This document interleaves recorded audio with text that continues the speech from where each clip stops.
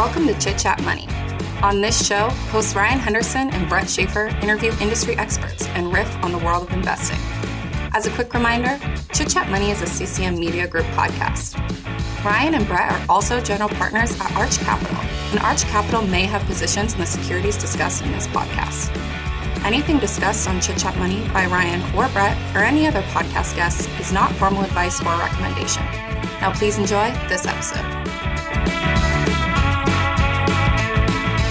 This is the Investing Power Hour, number 41, as we roll on through into 2023. My name is Brett Schaefer, and I'm here as always with Ryan Henderson. These shows, how should we describe them, Ryan? I always have trouble describing what they are. Do you have a good description for the listeners? Financial randomness, maybe. Anything financial markets, riffing on... We should come up with a really catchy name. I feel like Power Hour is... Yeah, it's good, but it's not great. It's good, but it's not perfect. Yeah. But we'll come up with something. Either way, it's just the two of us. We got some topics that we're going to talk about, either finance, business, or just pure investing stuff. And yeah, what do you got on deck, Ryan, to tease it up today? Well, there's an exodus at Salesforce going on. We just talked about Amazon for a show that's coming out on Tuesday. And they had Buy with Prime news, which I'll kind of touch on again. And then a bunch of other stuff as well. Yeah. The used car index, money.com's raising prices. Spotify had some advertising report, which is kind of interesting. Okay. And I have Taiwan Semi earnings and a Disney activist report. So we'll have plenty that will last us through this next hour. A couple of housekeeping items. If you haven't yet, subscribe to our newsletter on Substack. It is just called the Chit Chat Money newsletter.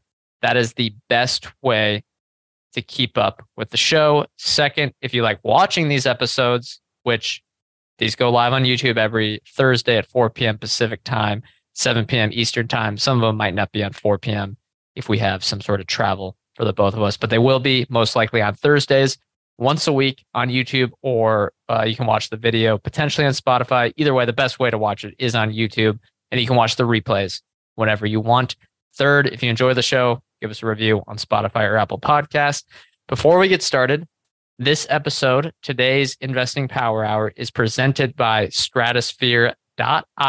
It is the best web-based research terminal for company-specific metrics like KPIs and segment revenues. Stratosphere has clean data for KPIs, segment data that is triple-checked for accuracy, and beautiful data visualizations, helping save you time and frustration digging through SEC filings. We use Stratosphere constantly for investing in our research, and in fact, we probably call it our investing home screen. And you can too for free by going to stratosphere.io. That is stratosphere.io. The link is in the show notes. And as a disclosure, or not a disclosure, just as a tease for the mid-roll ad, we're going to be checking out some sort of KPI on Stratosphere, sharing the screen and having fun with that. Okay, I'm going to tweet out the link, Ryan. Why don't you go through your first topic? Sure. It's Buy with Prime. So for those that don't know, Buy with Prime, it's the Amazon basically is it's allowing merchants to integrate the Amazon checkout and delivery process, even if it's not on an Amazon shop. So basically, merchants that have their own online stores can integrate Amazon's fulfillment, the entire buying process. So from actual purchase and then the payments associated with that, and then the actual delivery and handling of the package to consumers.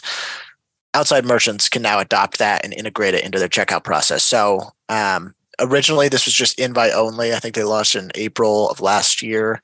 Now they're allowing all eligible merchants in the US to have it by January 31st. They had a little report basically covering what data they saw from their invite-only participants, and they said that it, on average, increased shopper conversion by 25%, which makes a lot of sense. They're also integrating merchants can also integrate Amazon reviews into products as well. So they're adding that also. But basically, this is a way for Amazon to kind of fill any of the excess capacity they have in their fulfillment network, while also providing value to merchants and getting the payment volume or the payment flow between the consumer and the merchant as well. It feels like a huge win for Amazon, and it feels like a kind of the only loser I can think of in this scenario is Shopify. Yes, maybe some other, maybe Wix to some extent, but not really, because it's probably, if anything, it probably kind of equalizes the CMS services, would be my thought. That like if you can just integrate, levels the playing field. Yeah, I agree. Basically, at least on the delivery side, there's no if you're using Amazon Prime or you're offering it, there isn't that much of a difference then on the actual shipping product side between a Shopify and a Wix. So maybe it kind of levels the playing field. So maybe it's a net benefit for Wix, but for Shopify, it feels like this is a huge, basically like I don't know, it's a stab in the back. Like, not even a stab in the back, just a really smart move. They'll eventually make some sort of decision here. Shopify will. I just don't know what they can do, because I guess there are two paths, and I guess within the paths, there are smaller decisions they can make. One is they can allow Shopify merchants to add Buy with Prime to their stores, which is the best thing to do for the merchants, to give them that option. Or second, they can restrict their merchants from adding Buy with Prime, which will hurt their financials potentially. Yeah, because for anyone that hasn't looked at Shopify, more than 50% of the revenue. Or sorry, it won't restrict it. Will help. Adding it will hurt their revenue. Restricting it will help them. I got that mixed up, but people understand what I mean. Yeah, a lot of Shopify's revenue comes from payment volume, and the fees on Shopify Pay. So yeah. I don't know. I don't know what they're going to do. I think the stock. Look, e-commerce is going to grow. The democratization of e-commerce is probably going to continue with small business sellers online. And that's all going to be a benefit for people like or companies like Shopify, right? But if Amazon is providing all of the value to the merchants, delivery, fulfillment by Amazon, checkout by Amazon with Buy with Prime, reviews, all of that stuff, more of the profits are going to go to Amazon over time, right? Because they're providing more value to both the merchants and the consumers. Yeah, I would think so. What do you think Shopify stock has done over the last 5 years? Without checking? Yeah. I will load up Stratosphere after I answer. I'm going to guess it is up 150%. No, but feel free to load up Stratosphere. Okay. Let me share the screen. Actually, I'm going to make a new tab so people don't make fun of me for having 30 tabs open. Yeah, you are a chronic tab user. Yeah, it's cleaner it's better for the listeners too. All right, shop. Actually, why don't I share it already so I can show everyone how it works? Okay. Type in Shopify. Loads up real quick. You think this annoys podcast listeners? Potentially, but you have to just describe what's going on here. Okay. Let me get that screen out of the way. 5-year return. Wow. That was not bad. Not bad. 228%. Yeah. Close. Pretty darn good compound annual growth rate there. 27%. What's the 10-year? Are they not? Wow. Even 10 years, they're up 2,000%. What was their CAGR in 2022 at the peak must have been absurd. Yeah. Yeah. Well, that's a bubble for you. Let's look at 3 years. Ouch. -17. Not really as bad as you'd think though. 1 year, -69. not great. Well, the price you pay matters. We all knew that. Some of us forgot it though. Anyway, yeah, I don't know. Well, what do you think I think they're going to be in a really difficult spot. Is there, okay, we're going to get this wrong, but what do you think they're going to do? Shopify. Shopify? Yeah. I don't think they're going to offer it to their merchants. Wow, you think they're going to restrict it? Yeah. At least that's what they've tried to do so far. Or they at least have heavily encouraged not using it. I can't remember what technical reason they used why. No, they gave out some propaganda, some big time BS of why it wasn't safe or something like that, which doesn't make any sense. But I could see that. I could see that happening. But I think it's that'll hurt their business because on the margins, people are going to choose either to sell on Amazon or sell on other website providers. BigCommerce has that integration now. I'm sure everyone else is going to add this. If they're the only ones left out, they either A, have to build the same logistics experience, which is impossible, or they're going to have a worse experience for their merchants. Yeah, but I think their platform is still good enough to attract a lot of merchants. If it's a popular brand, I think it's still superior to all the other content management systems that you'll probably still go with them, especially if you lack technical expertise. What if you're bigger and you go to BigCommerce? Maybe. I think if you're bigger, it depends on what kind of scale we're talking about, because you'll probably just go custom or maybe even WordPress. But I still think when I look at the software, the platforms among the content management systems, I just don't think anyone competes with Shopify, even if you have the Amazon integration.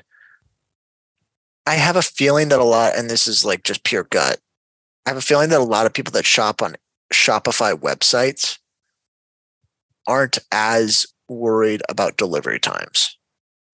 Fair. That's a fair point. Yeah. Yeah. Like Allbirds, for example. Allbirds is powered by Shopify. It's probably one of their biggest customers. It's not like an impulse purchase where you're like, I need it in the next 2 or 3 days. Right. Typically. Right. But the value is higher if you can say it's a better value. Yeah. I mean, it's always faster. It's always better, but I think it's probably less for something like that. And Shopify has the best integrations across other platforms, YouTube, Spotify, sure the other social medias as well, right? So I still think though, like I know other companies can build those, but that comprehensive offering is nice where you can distribute your website or your selling, whatever it is, to as many people, as many eyeballs as possible. This might not hurt Shopify as much as I'm like guessing that it could, but I think it still benefits Amazon in a huge way. Yeah, I think. Yeah, we'll see if it hurts them. I guess we'll see. We'll see. All right, Salesforce. I don't know if you've heard, but have not followed closely, but yeah. So yesterday, the CTO of their cybersecurity segment left the company after being there for 10 years. His name was Tahir Eljamal, I believe. Sorry if I'm saying that wrong. A couple months ago, so in November, their executive vice president of cybersecurity, Mark Carter, left. And then Brett Taylor, who was the co-CEO, was supposed to be the successor to Mark Benioff, left in November also. The Slack CEO, Stuart Butterfield, the Tableau CEO, Mark Nelson, both those companies were acquired by Salesforce, both left in December. So within like the last 3 months, it's just been executive exodus at Salesforce. This month, they also announced they were laying off 10% of their roughly 80,000 person workforce. They pulled their guidance for 2023. That's not fun. And they didn't do it during an earnings call. They did it just randomly. No, I believe it was a part of one of their quarterly reports. Okay. They said basically we don't know what's going to happen. They said due to economic conditions, which I love when people say that. What an due excuse. to economic conditions. The economy's great. Labor is so tight right now, and inflation's coming down. The economy couldn't be better. It's such a cop-out. Egg prices are high, though. Hey, I mean, I think egg prices are really impacting Salesforce subscribers. No, but okay, maybe there's like a general pullback. You could just give shitty guidance. You could just say, honestly, we think it's going to be a rough year. But instead we're pulling guidance because of macroeconomic conditions. It's not, it's your circumstances, not the economic circumstances. There are so many companies that'll do well this year.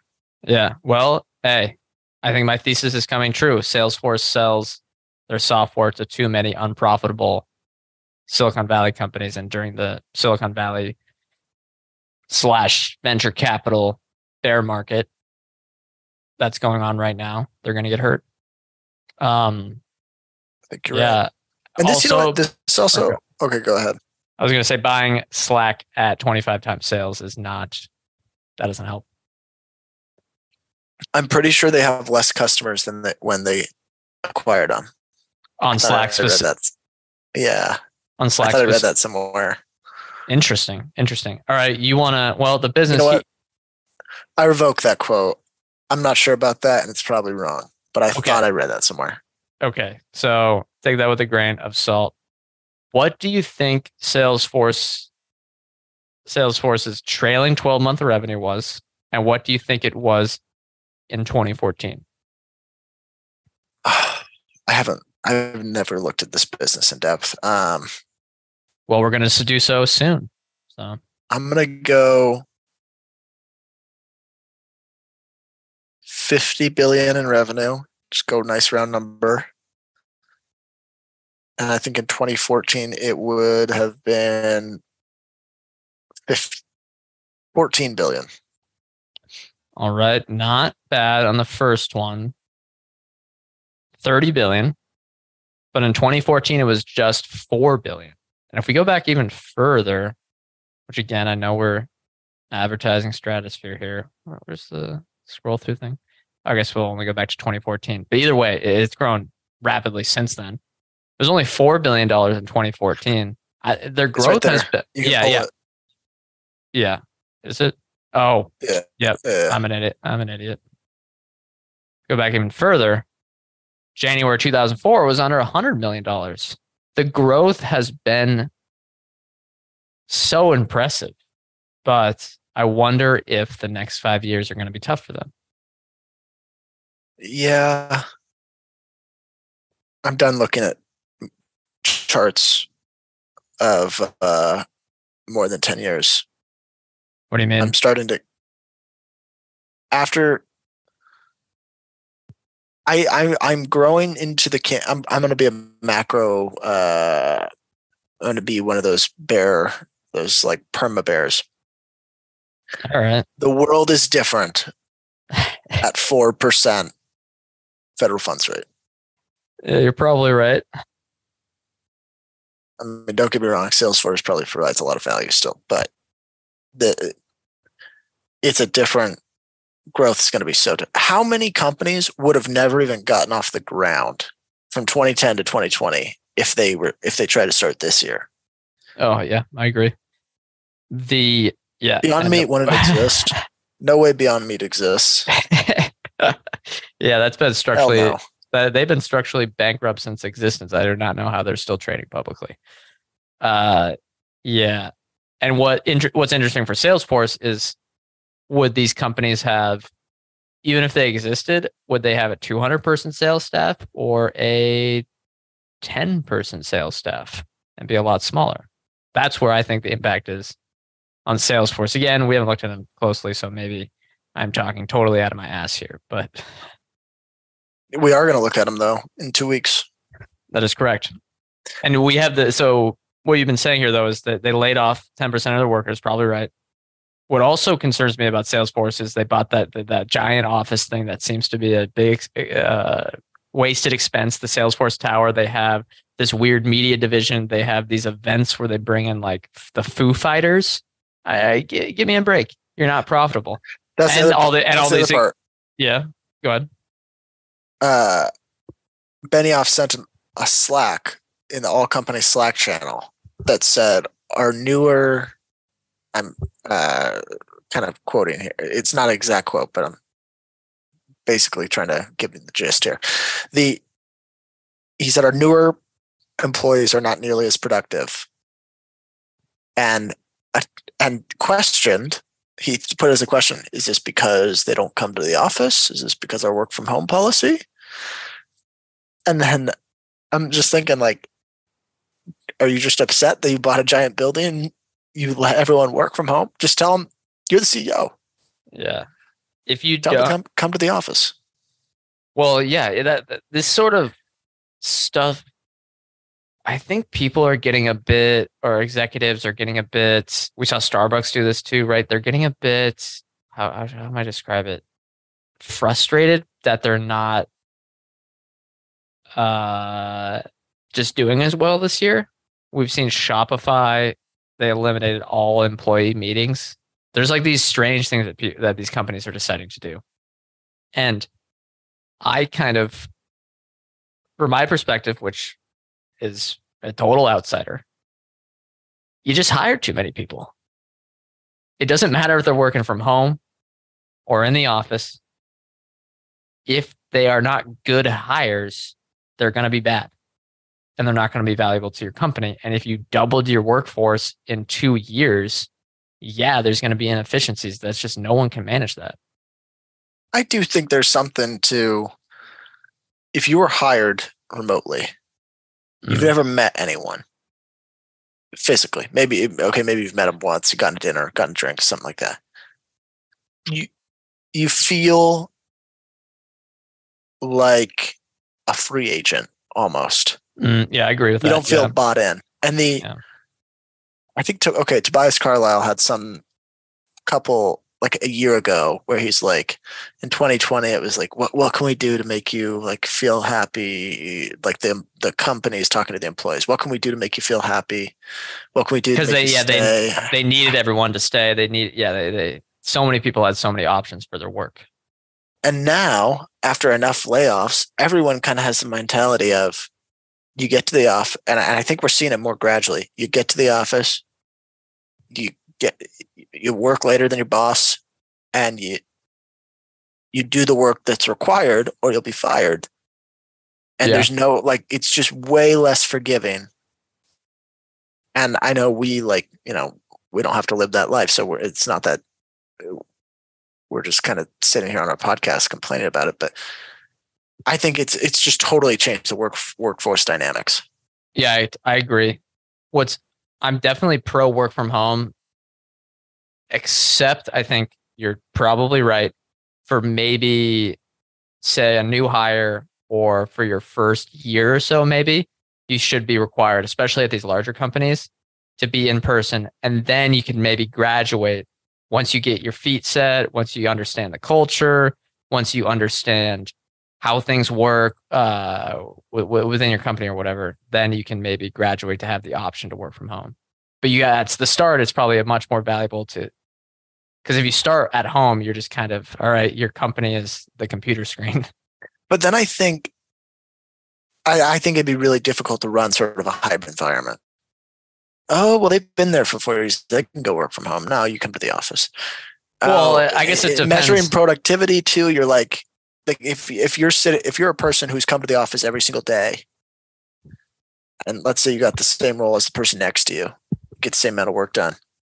If he gets a promotion, you think, what the hell?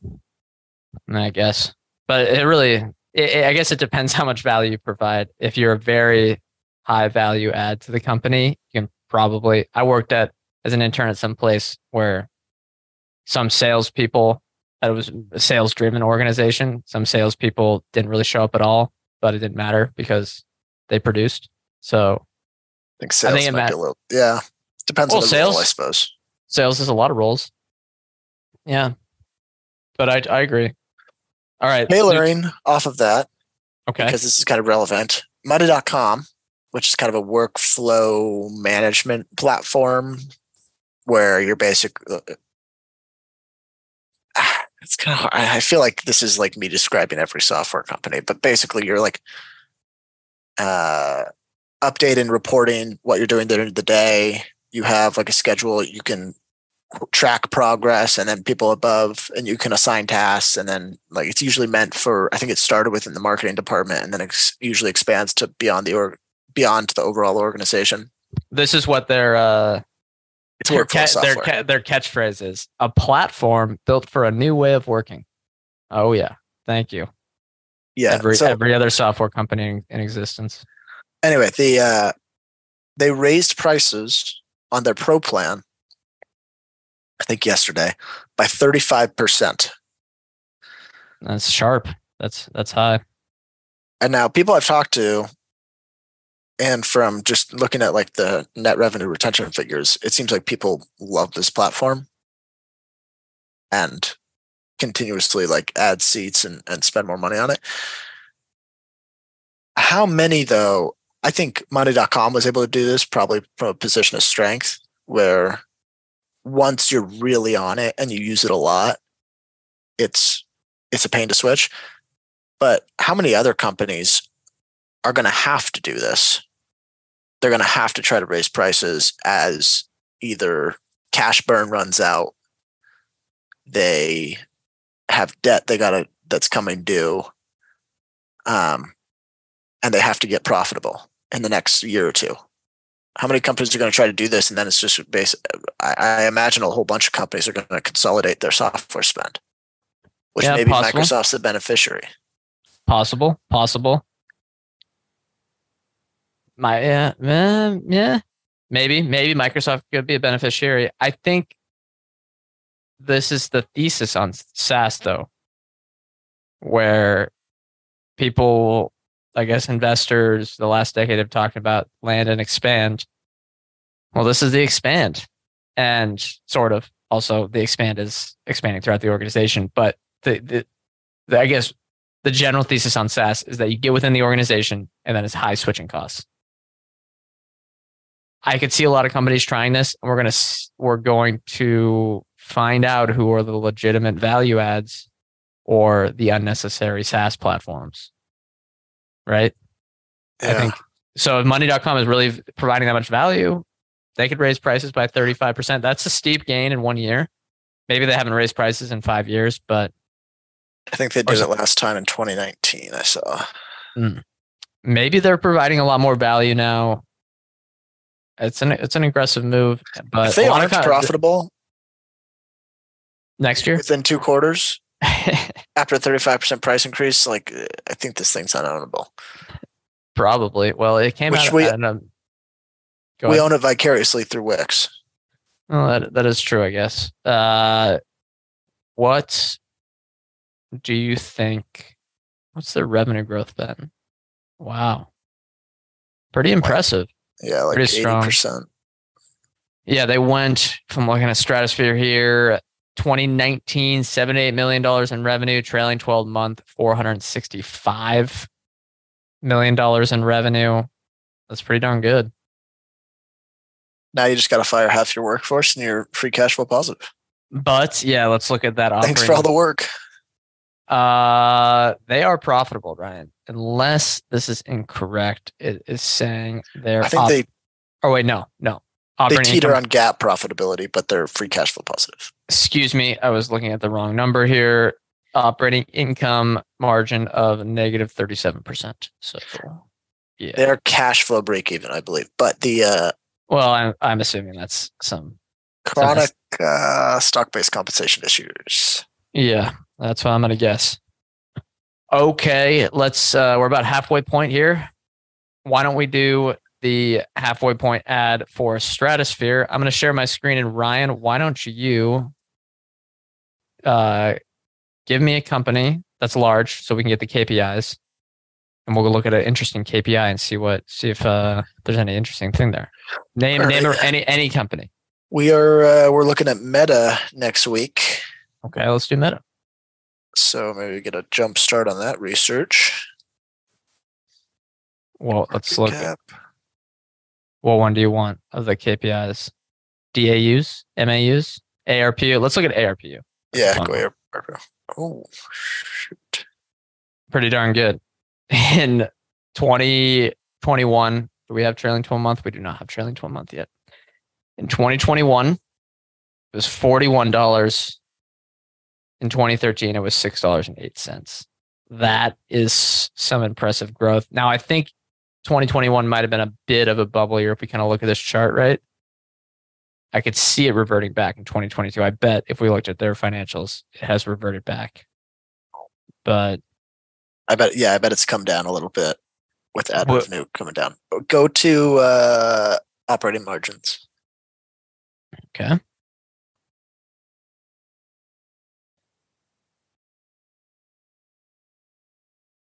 Yeah, look at that.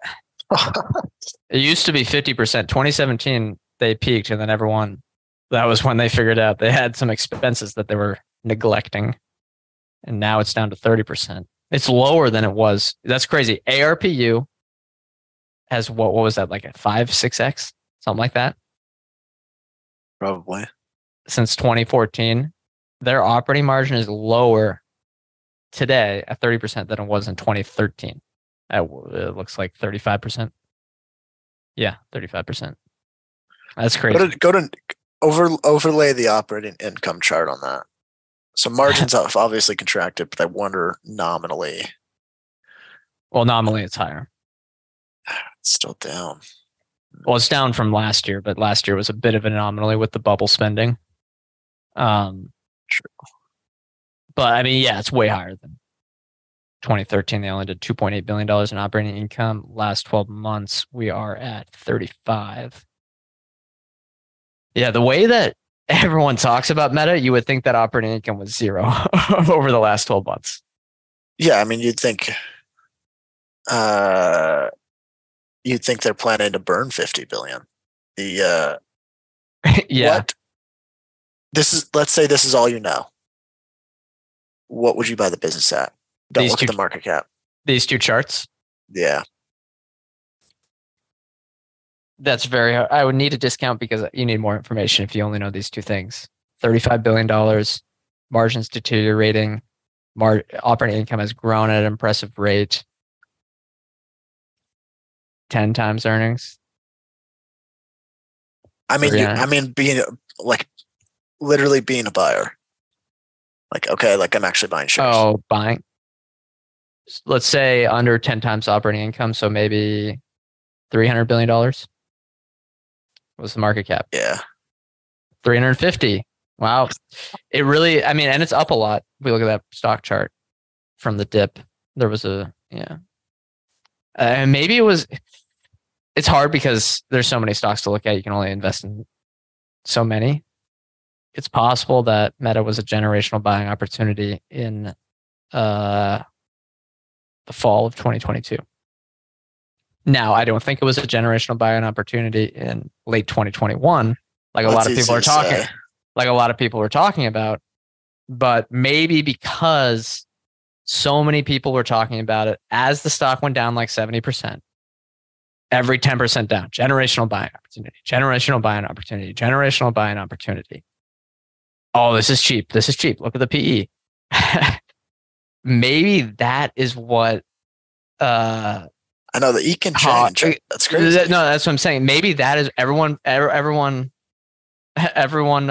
Maybe that is what caused the opportunity to exist because everyone just got beaten down by that. We'll see. The stock's still down from. Sorry, on this chart. It is hilarious to watch Zuckerberg have complete disregard for analysts. I do like that. Like I as a non-shareholder, I commend it because the analysts are begging for cost reductions, and he's just like, we're seeing some great progress in the metaverse. Yeah. Yeah. Matt H says I'm talking myself into a meta investment. Yeah, maybe. I do like Google's at a similar price. You could theorize on a forward multiple. But yeah, I mean, Meta could be, and they keep putting up good numbers. I mean, WhatsApp, there's some green shoots, whatever. This is not a Meta podcast. We'll do that on a separate show. And he also asked about the data center spending at Meta, like impacting margins in the near term. I think that's possible. They're also doing that gigantic AI spending that is a one-time bump. So we'll see. But let's go to my topics, unless you have something else, Ryan. I was going to say that's an interesting thing. Talking yourself into an investment. How many times do you think you've made your mind up within like a week of researching a business, and then you just spend a month or two finding confirming evidence for your decision you made? It's very hard not to do that. I think, right? Pretty hard not to have that idea in your head. It's really, which is why I think doing too much research is harmful. There should be almost a time limit. Like, all right, you hit your 10-hour limit, no more research. If you haven't made your decision, you're either out or in. Because if you do too much, you can convince yourself to buy anything. Yeah, it's true. It's so true. It's like hard to get rid of. What would be like an ideal process for researching a business? What's your ideal process for understanding where it is now? Well, the audience should know that I am 26 years old and that I hopefully my process is better 10 years from now, 5 years from now. But the ideal process, I think one is the discovery process needs to be organic. That's ideal, where you find it either just reading some sort of article, not an investment pitch, but reading some random article, see it on a screener, whatever, right? Something like that. Listening to a podcast? Maybe. That's our whole podcast. Well, no, I know, but it's a little bit, I know it's great. The majority of the stuff I find is either through podcasts, the internet, or other parts of the internet for potential new ideas. And I think that's great. But I'm talking an ideal world. You want to find it purely organic because you want it to be unknown as unknown as possible. Maybe that's not possible in large cap land. But either way, then you read the annual report, the latest one. You write down the notes, any sort of relevant thing there. Then you read the proxy. I think you don't need to read the 10Q at that point. Then you go to the earnings, whatever their like earnings presentations are and earnings releases. Kind of get a context of what they think about the business, the important things they're thinking of. Then I read the conference calls and any other transcripts. And then I go and see what other investors think. Yeah, I think probably the biggest thing, the thing that helped me so we looked at Amazon recently, something I liked doing, and I'm going to try to do this again, and it was helpful because Amazon's conference calls were so short, is reading the previous 4 in the time that they were produced. So you almost get like the experience of being a shareholder for the last year. Yeah, don't start with the latest one. That's actually great. And then you go, yeah, and you can start earlier if possible. Yeah. If you have more time. But I mean, you probably don't need to read all 4 from 2017, maybe just 1 from 2017. Yeah. The other thing that's like it's a growing signal for me now is not when someone buys a position, but when someone buys a position for the second time. If another investor I admire or someone has like re-entered a position, or they've owned it for a long time and now they're pitching it, that's a better signal to me than like a first time buyer. Yeah, because it could be a starter position. It could be something that's going to lead the portfolio in a couple of months. What's an example? Did you see that recently that made you think of that? Yeah, I read a VIC pitch on Amazon when we were researching it, and the guy was like, "I've owned this for 7 years. I'm pitching this now for like the first time on here. It's the best buy it's been in 7 years, is what its thesis is as an owner. Right. Yeah. Interesting. Or, but right. like, because when I was thinking, like, when we're looking at our own portfolio, when we re-enter a position that we've sold before, it means I feel like I have a good grasp on what the business is worth. That's true. Yeah. Yeah. All right. Let's move to the Disney activist one. I'm going to share the screen, but don't worry for the listeners. I will describe it as well. First slide here. Who is this? Trian Partners. Have not heard of them. Although I will say I'm very not up to date on what the other funds are that are out there in the universe. First slide. Disney. Restore the magic. That's pretty good. Yeah. Disclosures. Okay. Oh, that's a lot of words, huh? Did they not go to PowerPoint school? Did they know that you're supposed to have less than 100 words on a slide? Whatever. What do they say? Disney is the most advantaged consumer entertainment company in the world. Would you agree with that, Ryan? Yes. You think one? I'd say two. But maybe Netflix now. I go Nintendo one. Nah, I'm still taking Disney. Disney's number one. Yeah, I think it's 1A, 1B to me. It's pretty close to me. Let's see. They say it has unrivaled global scale, irreplaceable brands, inimitable parks, and can leverage the Disney flywheel to monetize its intellectual property. For these three reasons, we believe the company is well positioned to succeed. However, Disney's recent share price and operating performance have been disappointing. Blah, blah, blah. We all know that. We believe the current investor sentiment on Disney is low. They underline this. It is low. Oh, great. Reflecting the hard truth that the company is in a crisis. Don't you love how they talk to management? It's think of your management as reading this. Like, it'd just be awful.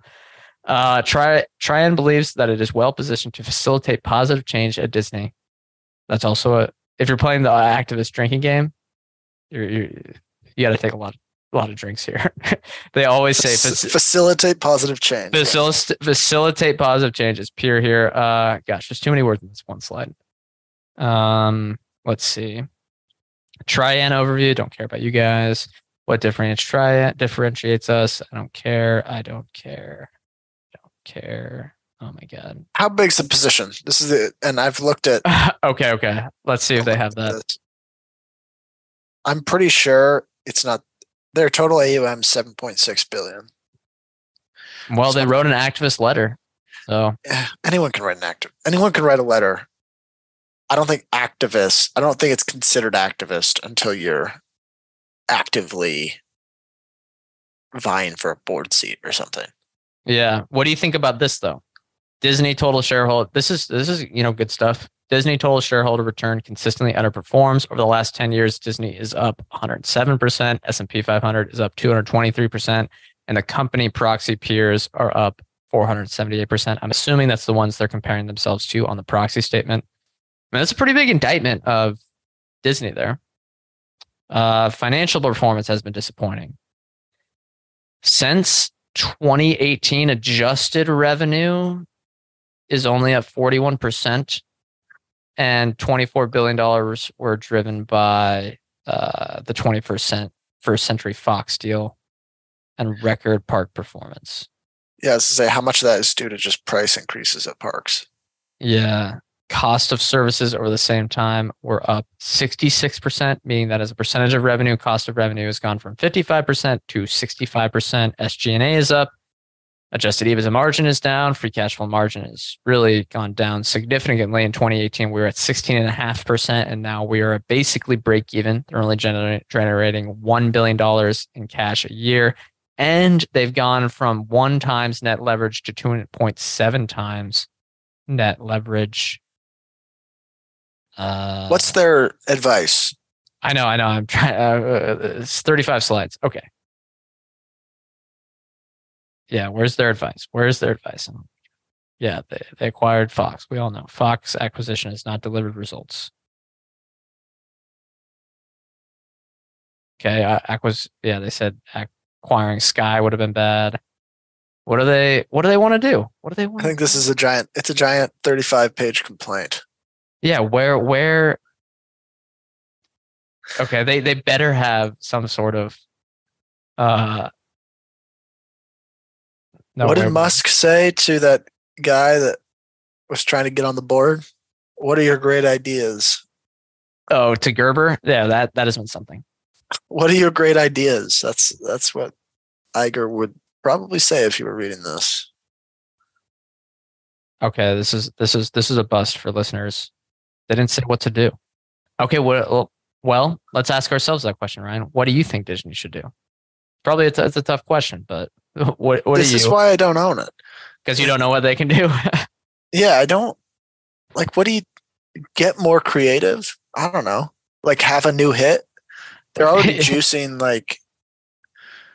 they're juicing their brand. Like they got to come up with something new that's wonderful, that's like additive to the business. Or what do you do when you run out of new ideas? You acquire, which has been really stupid so far. The acquisitions have been. So if I'm Disney, I would have no idea what to do. I agree. They're in a tough spot. Add more parks. It's weird to say they're in a tough spot because their market cap is so high. If they were comfortable being a smaller business, it's such a high quality business. But their market cap, their enterprise value, the expectation of how big this business should be is too high. Jack up the prices on the bundle. That's my answer. Do you think there would be churn or what? Yeah, some, but they doubled prices on ESPN Plus and saw nothing. Yeah, but that's sports. If anything, we know sports is a tough market, but if anything, there's pricing power. That's what I'm saying. I mean, what's the bundle? $15 today?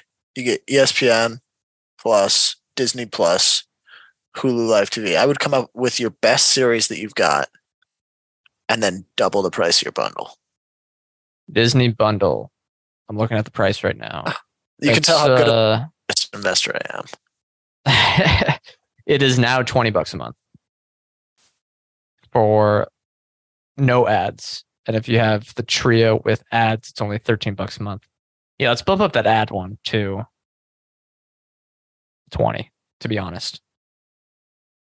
I feel like they got a lot of pricing power. Okay, well, that was a bust of a investor activist deck. I'd be surprised if Iger even read that. Yeah. The only reason I'd read an activist deck is to see if they have any ideas worth considering. If I'm a CEO, I'm probably going to first someone, your assistant comes to you the day and they say, oh, someone wrote an activist deck. You go, okay, what's their AUM? Can they hurt me? Oh, yes. No. Oh, okay, don't worry about it. Yeah, that's fair. Okay.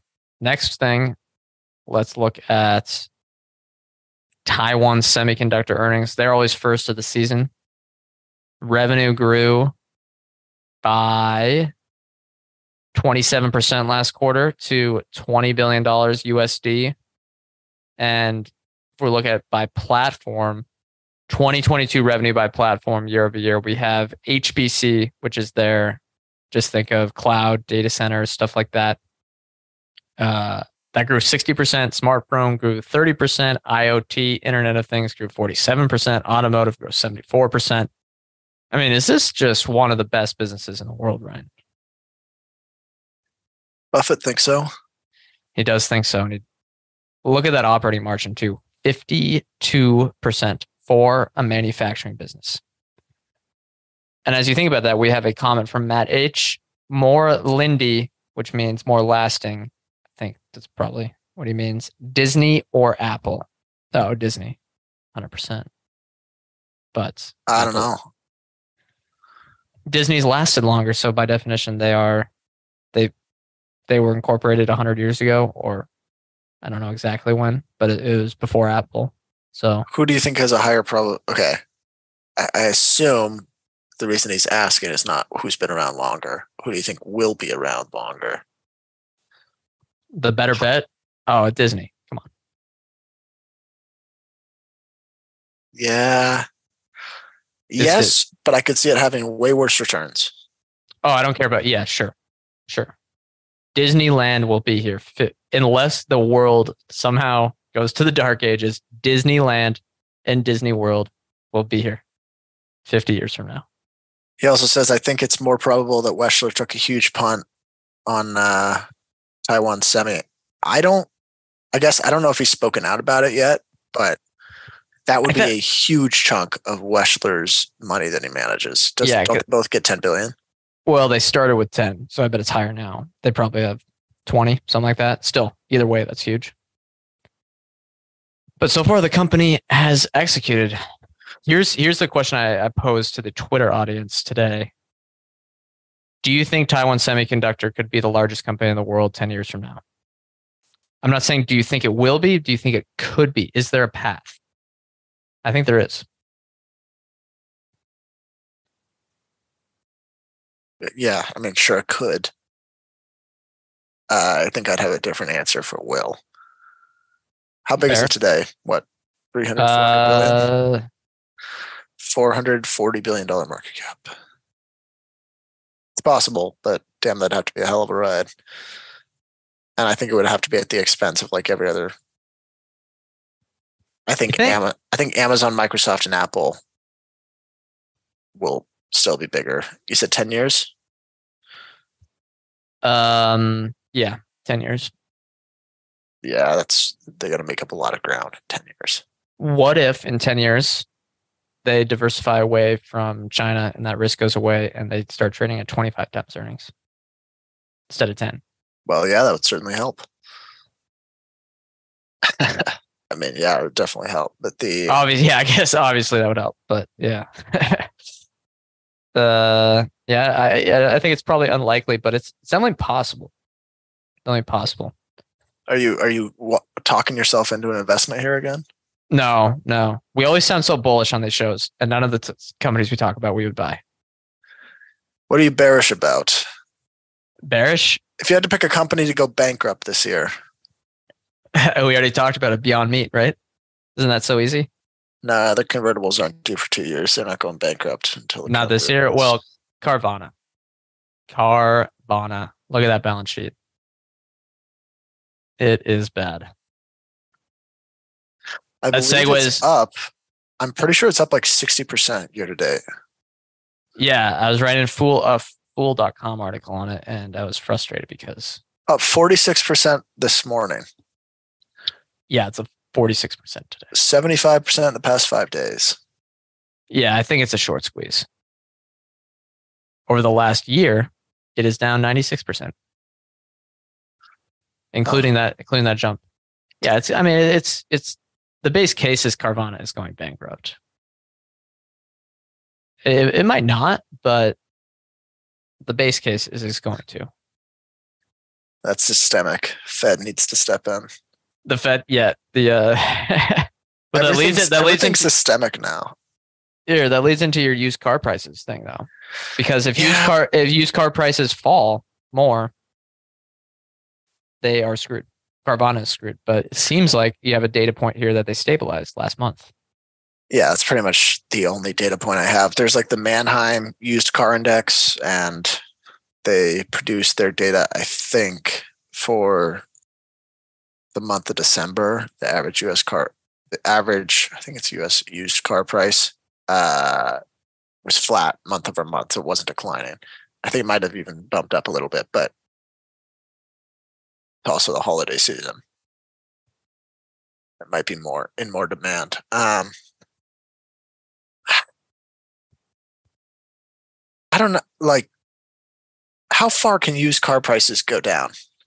Well, I'm going to pull up the chart and show you, Ryan, that we're pretty far away from where it was in 2019. Pretty darn far, even inflation adjusted. Let's pull up the old chart.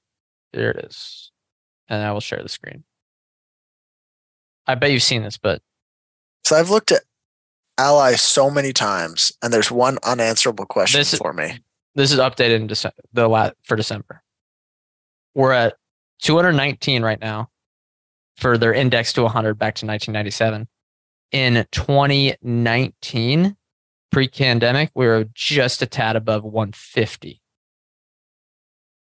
So even adjusting for inflation over the last 2 years, I feel like it's still got to be a bit of a bubble, especially especially with interest rates up, because the financing on the purchases are going to be more expensive, similar to homes.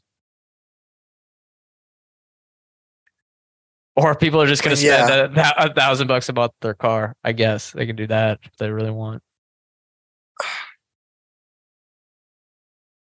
Okay, here's the thing. If you don't think that the used car prices drop to like 150 back to the 2019 levels, and if you don't think that, or even 200 or 190, that's still pretty far fall from here. Okay, but what are the driving factors? What would happen to like car repossessions? I think that's a little different, although it is, to be honest, not an industry I know very well. Let's say like a whole bunch of people were defaulting on their car loans. Used car prices, there'd probably be a bunch of used cars available. Supply would go up. Prices, I would think, would go down. Right? Is that plausible? Yeah. But then you also have to weigh like new inventory from the automakers. Yeah, and it feels like there's going to be a glut of cars. Yeah, I agree. Well, let's bookmark this. Maybe anything in the used car market is untouchable. I say let's bookmark this, and we'll have to look at this 6 months from now. I want to go to that Spotify report, though, because that'll be interesting. I'm sure any listeners will be interested in that, too. Here, let me pull this bad boy up. Yeah, only got 5 minutes, but I think we can hit it. Spotify is a holding within Arch Capital, our fund that Brett and I co-manage. Although we should, are you able to share? No, I'm not. Okay, I'll do it right now. Just pull it up yourself. Gotcha. Yeah. Okay. It is a holding, but one that, to be honest, both of us get frustrated with. So it's not like we're going to talk too bullishly on it. Okay. That's very true. It's been basically, this is like an ads report, and more just, I guess, podcasts in general. It shows the year-over-year growth in podcast downloads. If I was going into this blind and I had to guess what